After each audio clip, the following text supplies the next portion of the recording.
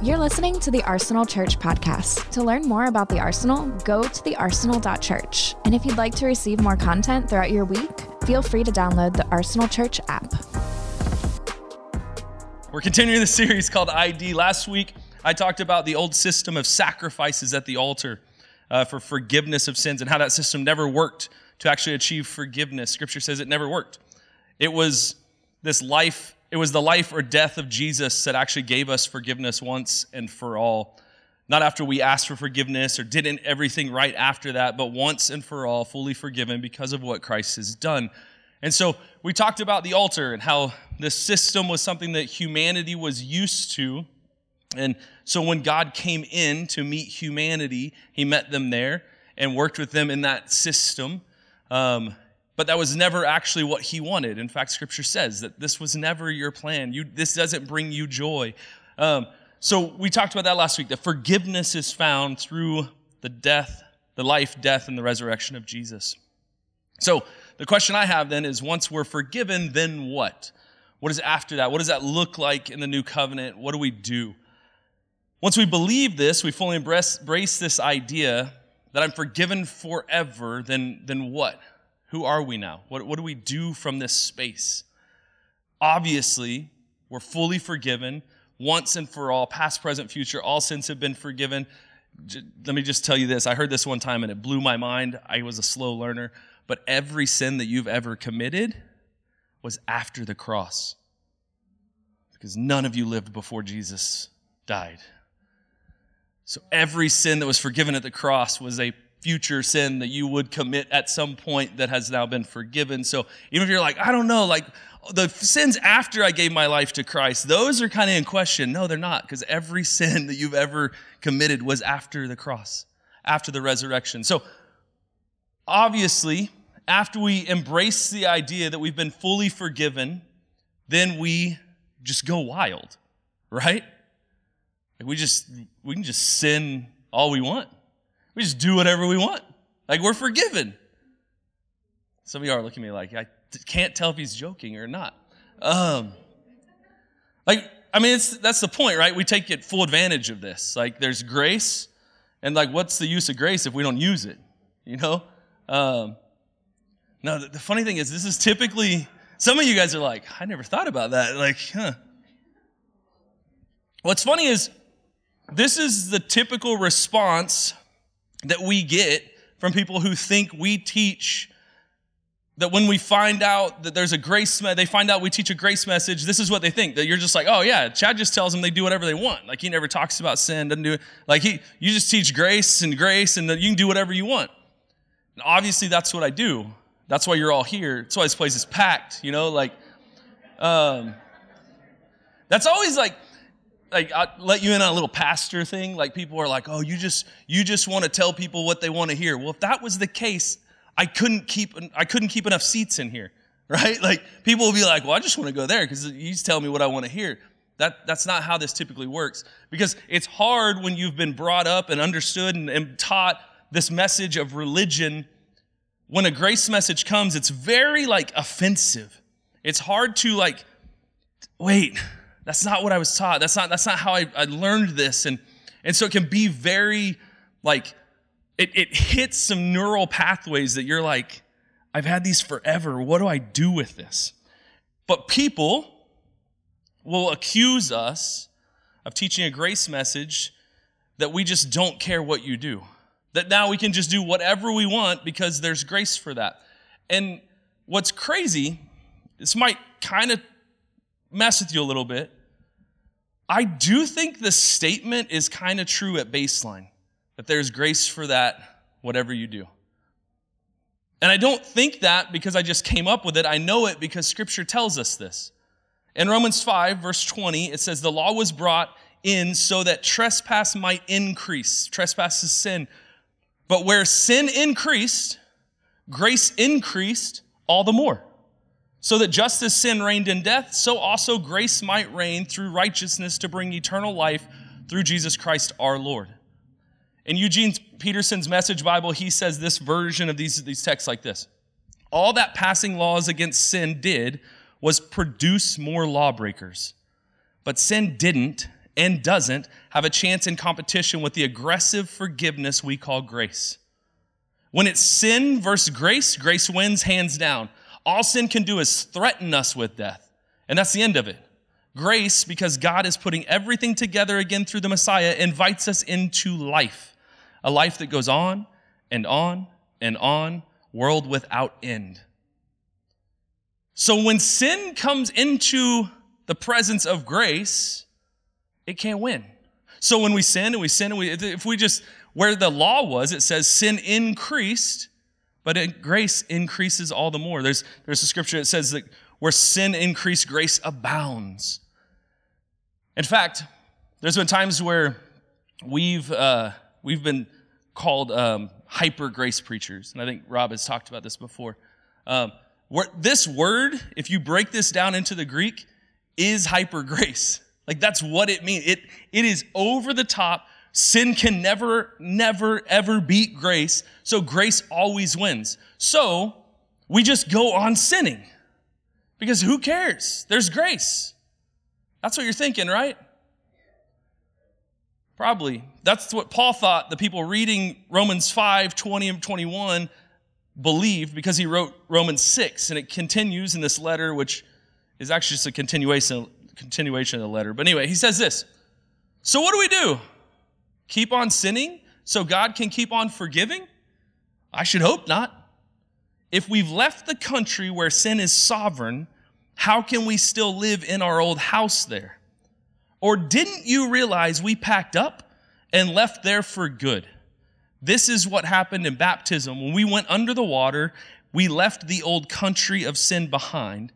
When we came up out of water, we entered into the new country of grace, a new life in a new land.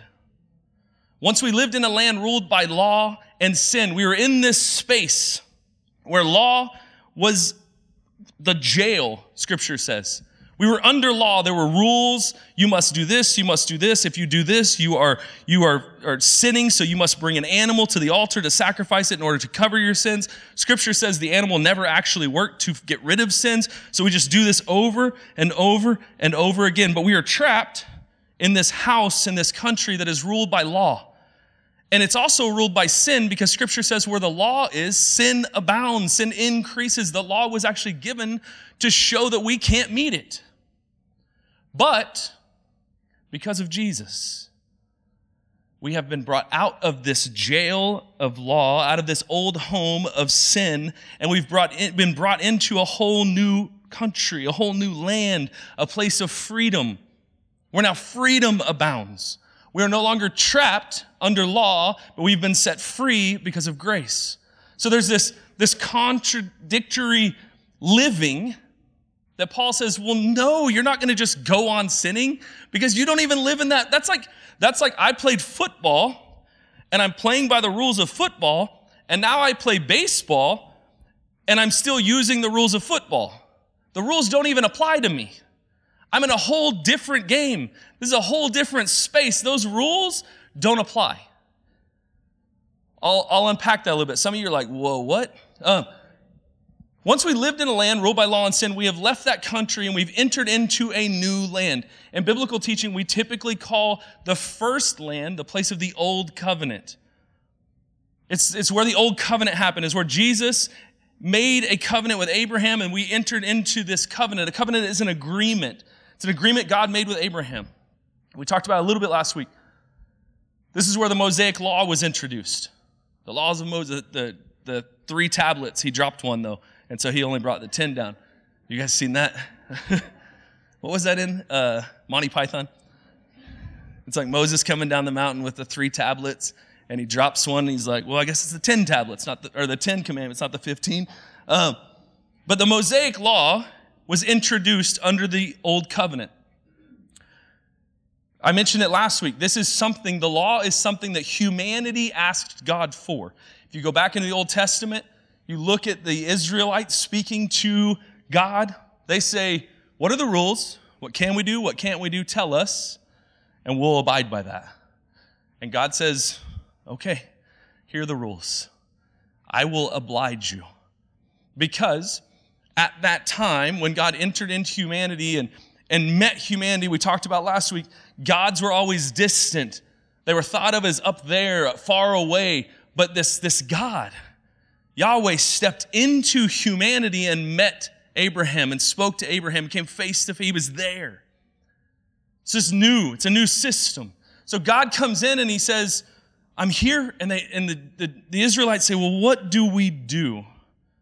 What are the rules? God says, okay, this is how you understand a relationship with God. So I will give it to you, but this isn't my plan. This is to help you, to show you that you cannot keep the rules. This will never lead you to righteousness or to holiness. It won't, it can't. Scripture says that it never, ever could. But it was an agreement between God and Israel. Interesting, the Old Covenant, if you look at this, we were never actually under it. Unless you are Jewish and sitting in this room, you were never under the Old Covenant. It was a deal made with God and the people of Israel. You and I are outsiders. We are Gentiles. We are not Jews. So the law actually never applied to you and I. That's what Scripture says, that we were never under the law. So it's this agreement God made with Israel. And when Israel asked for it, what do? God said, here you go. And we get the Old Covenant. It's not what he wanted. It's not what God said was the ultimate plan. But he met humanity where they were.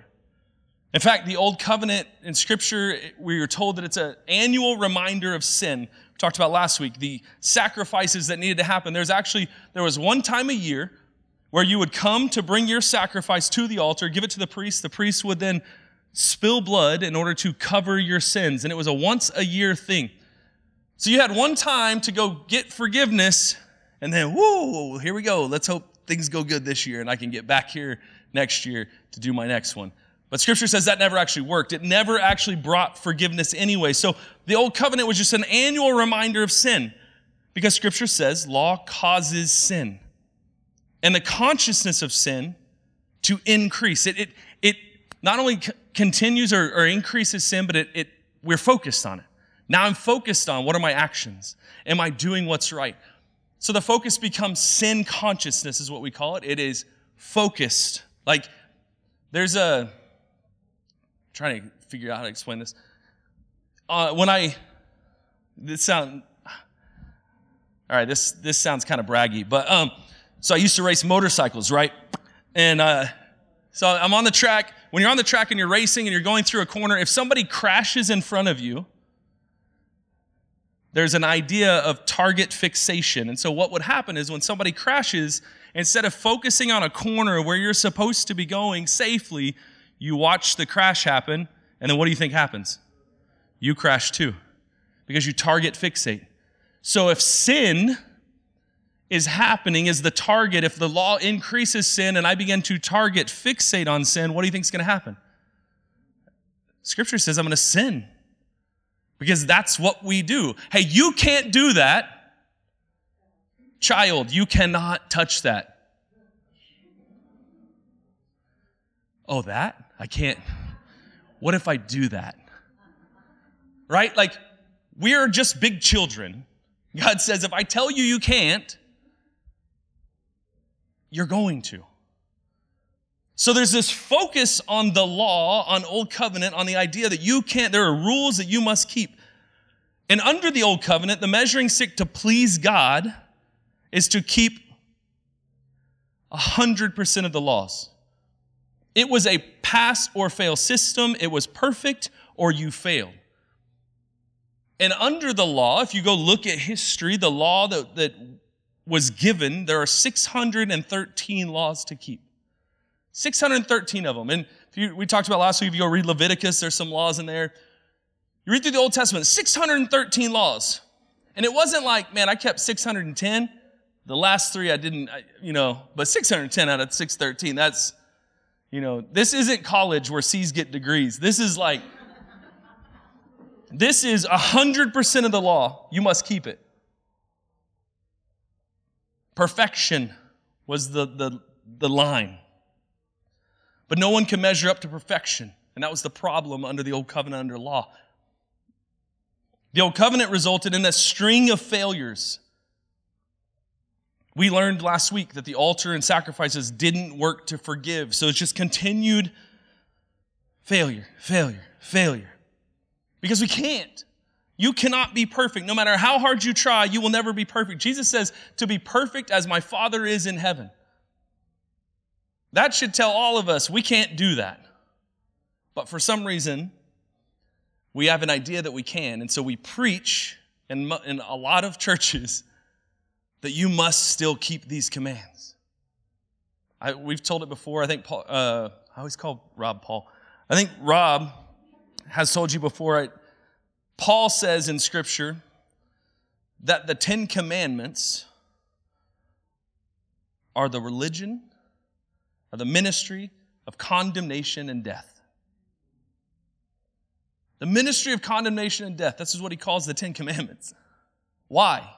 Because Paul says, under the law, you can't do this. You will never live up to it. You can't be perfect. And I know that sounds terrible right now, but there's good news to it. There's where God says, oh, but hold on, that is only a shadow, a picture of the real thing. You will experience the new plan, the plan that I've always had from the beginning. The old covenant, the law, was not my plan. So you will experience the new. In Romans chapter 3, verse 9, we begin to start unpacking some of this. Paul says, what shall we conclude then? Do we have any advantage? Not at all. For we have already made the charge that Jews and Gentiles alike are all under the power of sin. Let me stop just for a second, just to give you some context. In Romans 3, in this book, this letter that Paul is writing to the Roman church, Romans 3 is actually a portion of this letter that is written from Paul, a Jew, to the Jews directly. There are other parts of Romans where he's talking about the Gentiles. Those are outside of the Jewish law. In this portion, he's talking directly to Jews, and he says, what shall we conclude then? Do we have any advantage? Paul being a Jew, do we have any advantage? Not at all. For we have already made the charge that Jews and Gentiles alike are all under the power of sin. He said that in Romans 2. All of us. We all fail under this old system. He says, as it is written, and he quotes a psalm, there is no one righteous, not even one. There is no one who understands. There is no one who seeks God. All have turned away. They have together become worthless. There is no one who does good, not even one. David sounds great in Psalms right now. It says, their throats are open graves. Their tongues practice deceit. The poison of vipers is on their lips. Their mouths are full of cursing and bitterness. Their feet are swift to shed blood. Ruin and misery mark their ways, and the way of peace they do not know. There is no fear of God before their eyes. This is Paul quoting David. They both had Facebook, I think. You see the... Verse 19, now, we know that whatever the law says, it says to those who are under the law, again, I told you, to the Jews, so that every mouth may be silenced and the whole world held accountable to God.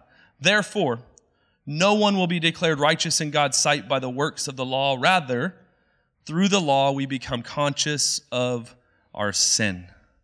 We become fixated. He's addressing directly to his people. He continues in verse 21.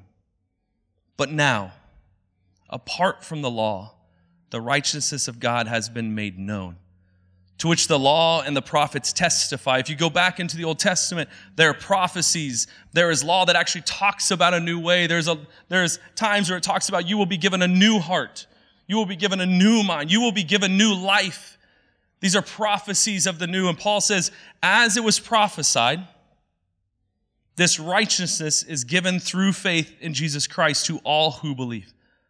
There is no difference between Jew and Gentile, for all have sinned and fall short of the glory of God. And this is an interesting portion of Scripture. How many people in here have heard this verse, for all have sinned and fall short of the glory of God? I mean, we've all heard this, right? Sadly, oftentimes we stop. But in that sentence, there is a comma, not a period, But we like to stop and say, for all have sinned and fall short of the glory of God. You have to talk like that when you're preaching it. And then period. But if you understand grammar, there's a comma. And in the beginning it says, for all have sinned and fall short of the glory of God, comma, and all, same word, are justified freely by his grace through the redemption that came by Jesus Christ. We forget this portion. We leave it out. But the new covenant says, because of Jesus, we have all received justification freely by his grace, and we've been redeemed. Now there's a new way, a better way, the way that God always intended. The new agreement between God and man replaces the old covenant. It fulfills it. It is done. We've moved into a new land. We were in the old, in the law, in the jail of law and sin. We have packed up our bags and we have moved into a free country called grace. We have moved into this new system. The difference is the old and the new, it's night and day. They are not the same thing. They are not similar. They don't even work together. In fact, Scripture says if you begin to teach law and mix it in with grace, then grace no longer is grace because you've gotten rid of it. Because if I put anything on you that says you must do this in order to receive the love, the righteousness, the acceptance, the forgiveness of God, if I say you must do this, then it's up to you. And we've removed Jesus out of the equation. Because you cannot replace Jesus. But under the law, we thought we could live and do it and be perfect. But we no longer live there. It says that we have moved to the new system, to the new covenant. Under the law, the old covenant, it was law, it was sin management, it was trying to manage everything that I have. Like we see this all the time. Like you got to stop doing this, you got to stop doing that. Oh, you messed up. You got to come down here and ask for forgiveness. Make sure you beg. Because God needs you to beg for the forgiveness that he's already given you. Do you see the problem? I place so much guilt and shame on you in sin management that you live under guilt. But Jesus brought the new system, the new way of grace and complete forgiveness. The old way was guilt-driven religion. The new way is Christ-driven relationship, and it's understanding who we are in Christ in this new covenant. What do we get to walk in? The two worked together. I'm not saying the Old Testament is bad. The Old Covenant is bad, that we just throw it out. No, we have to see that it didn't work. We can't do this on our own. The idea was, here you go, here humanity, you can't do this. I will give it to you to show you can't. But I promise you I have a better way. I have a better way. Jesus is coming, I have a better way. Under the new system, under the new covenant, all have been set free from the idea that we must prove ourselves to God through our own actions. We have been released into a new space of freedom. In Galatians 5:1, Paul says, "Let me be clear. The Anointed One has set us free, not partially, but completely and wonderfully free. We must always cherish this truth and stubbornly refuse to go back into the bondage of our past." And in this passage, he's not talking about, oh, you must refuse to go back to the sins that you were committing and all this stuff. That's not what he's talking about. Paul is saying, you must refuse, you've moved here, you must refuse to go back into the bondage of law. You must refuse to go back into a system that says, you must do this in order to prove yourself to God. Because the minute you step back into that system, you lose grace. Grace is there, but you're not experiencing the freedom of grace because you've put it back on yourself. The Mirror translation, the same passage or the same verse, it says this: Christ defines your faith. I love that because we don't define our faith, Christ does. He's the focus of our faith. It says he is your freedom from anything from which the law could never free you. Find your firm footing in this freedom. Do not let religion trip you up again and harness you to a system of rules and obligations. Jesus said it this way. It says, Jesus said to those Jews who believed in him, when you continue to embrace all that I teach, you prove that you are my true followers. For if you embrace all the truth, it will release true freedom into your lives. Jesus said, if you believe this, and the new covenant and what I have done and the grace that I am offering you, the forgiveness of sin completely, not partially, but fully complete or fully forgiven. If you believe this, then you will be free. But if you don't, you enter back into the prison of law and a system of religion where you can never prove yourself. So it's a constant treadmill of trying to do everything I can to win the love of God, to win the approval of God. I got to do everything I can to prove that I'm good enough. And when you're in that system, you're not experiencing freedom. But the new covenant, Jesus says, no. Let me invite you into the freedom that you have in me. Freedom is the litmus test for real truth. If you're believing the truth that Jesus has for you, if the truth you believe or the truth people are telling you does not produce freedom, it's not the truth Jesus was talking about. If it's a truth that invites you back into the old country of religion and law-based living, then it's not what Jesus came for. I told you earlier, you packed up your bags. You don't even have an address in that space anymore. You have moved. So if you try to go back to your old way, there's not a house there for you. It doesn't fit any longer. It's like an old jacket. I've done this analogy before where I have my old Letterman jacket. It has my football stuff on it from high school.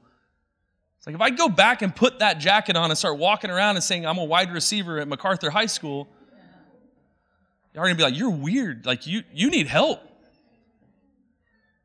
Right? Like that's not me anymore. Even if I keep the old clothing, it still doesn't fit. That one did because back in my day, we wore really large jackets. But your clothing doesn't fit. You have a whole new wardrobe, Scripture says. This isn't you anymore. You don't live here anymore. You don't live under law and obligation to try and prove yourself. You've been set free through the life, the death, and the resurrection of Jesus. You've walked into the freedom of a place we call grace. Scripture says you are no longer a citizen of that old country. The old system doesn't make sense to you any longer. In Hebrews 9, he says this, or she, the writer of Hebrews. He said, thank you. For those of you who don't know, because I make this joke every once in a while, and I'll just give you a little bit on it.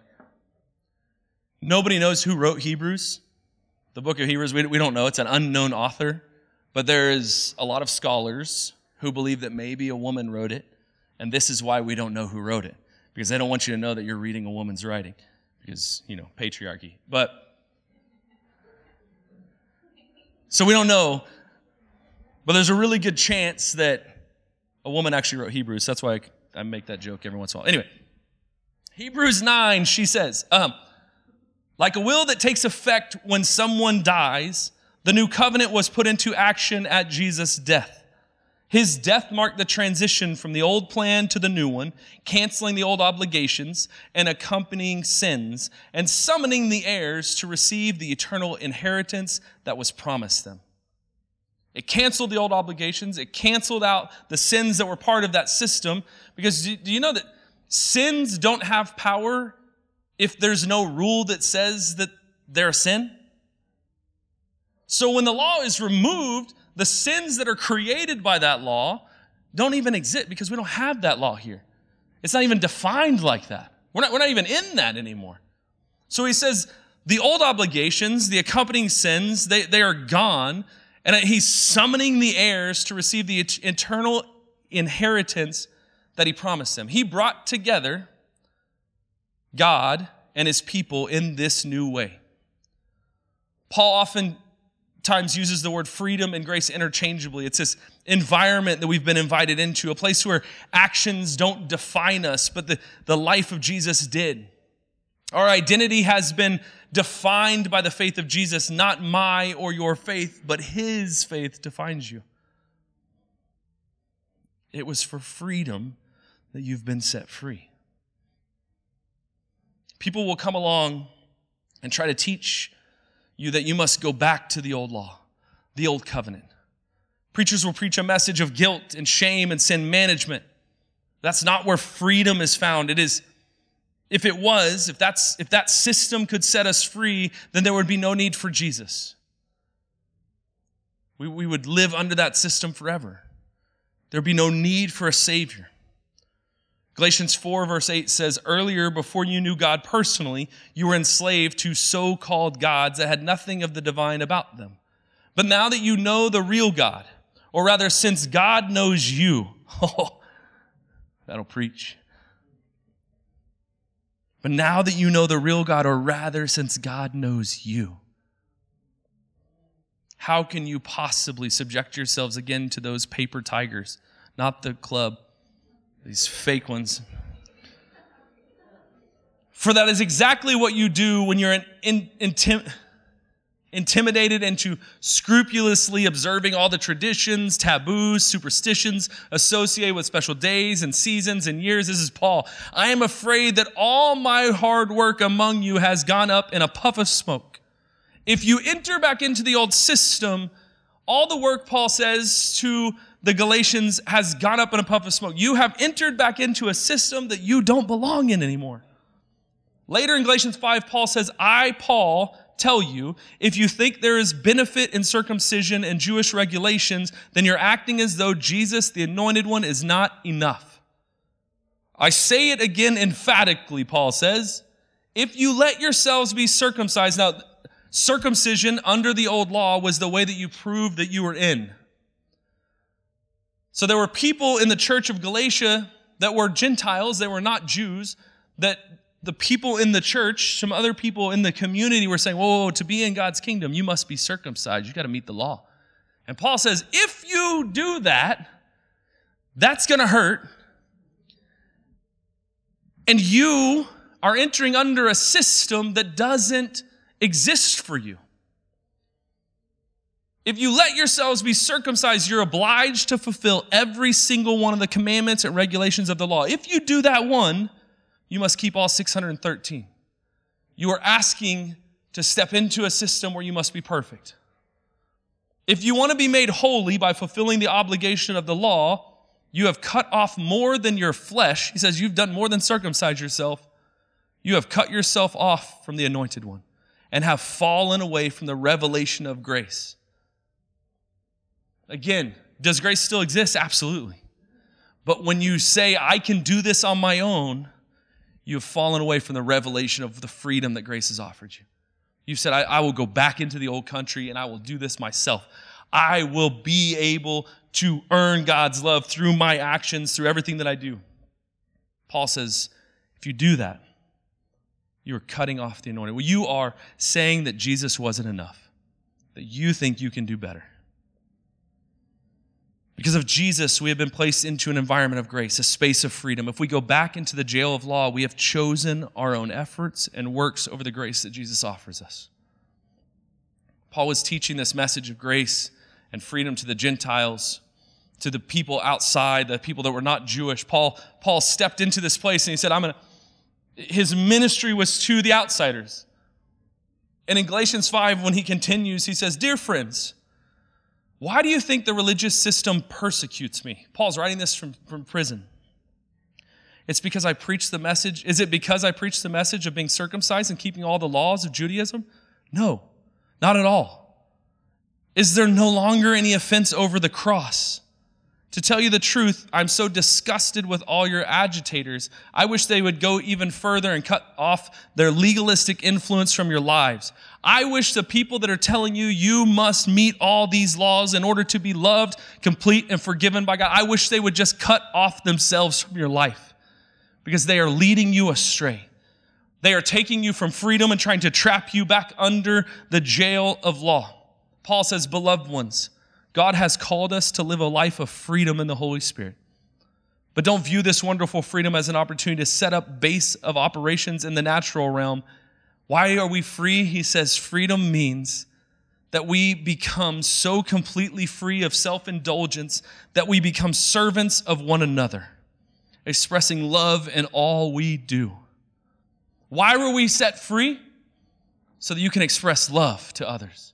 so that you are no longer focused on sin, which is self-focused.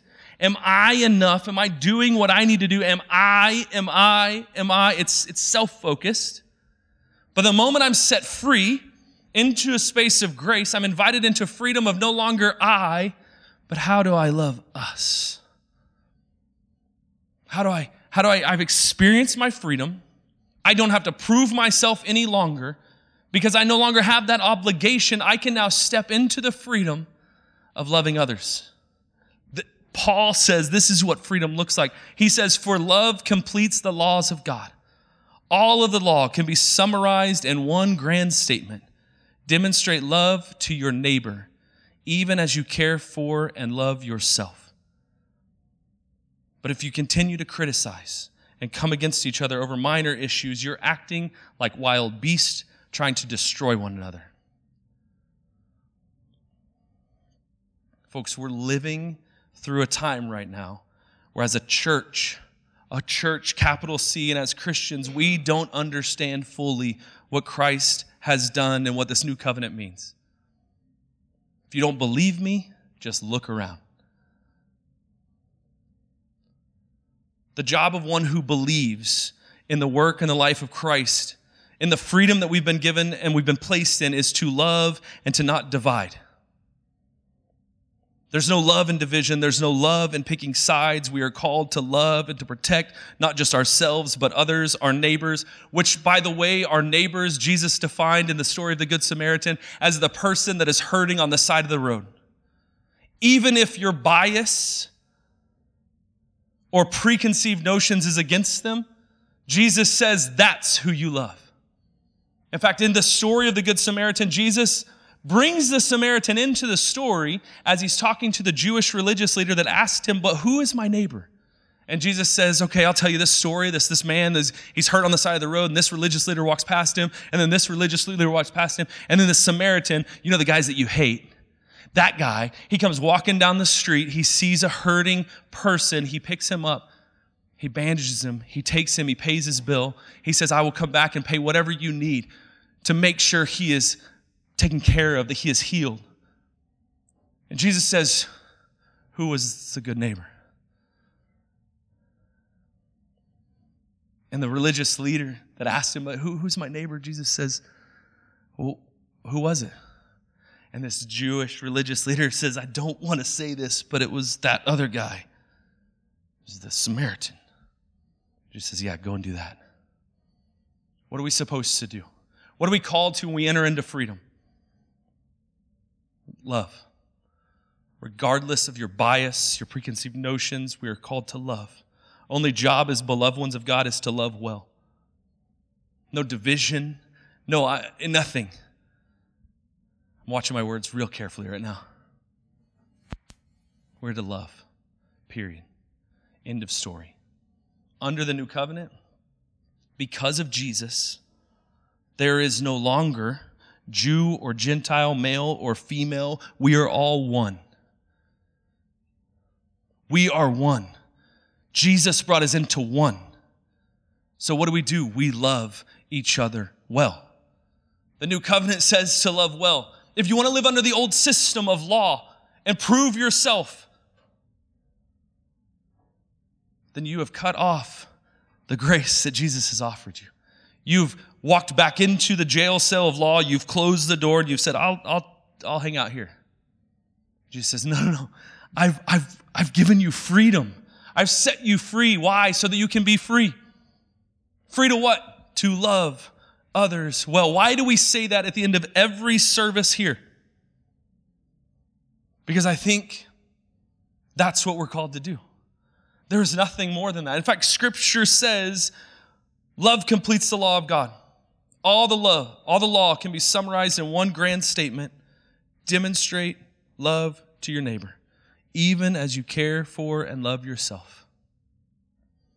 So as you go out this week, remember that it's from our place of freedom in Christ that we can fully live. And we can invite others through our love to experience the freedom as well. You're no longer bound by a law or a system of religion, but are set free to experience all that God has for you and the freedom of his love. So what do? We are fully forgiven. We've been set free. We go love well because it's who you were made to be. I love you, Arsenal. Have a great week. Thank you for listening. Our hope is that you feel loved and encouraged. If you have questions or need prayer, please email hello@thearsenal.church. And don't forget to download the Arsenal Church app.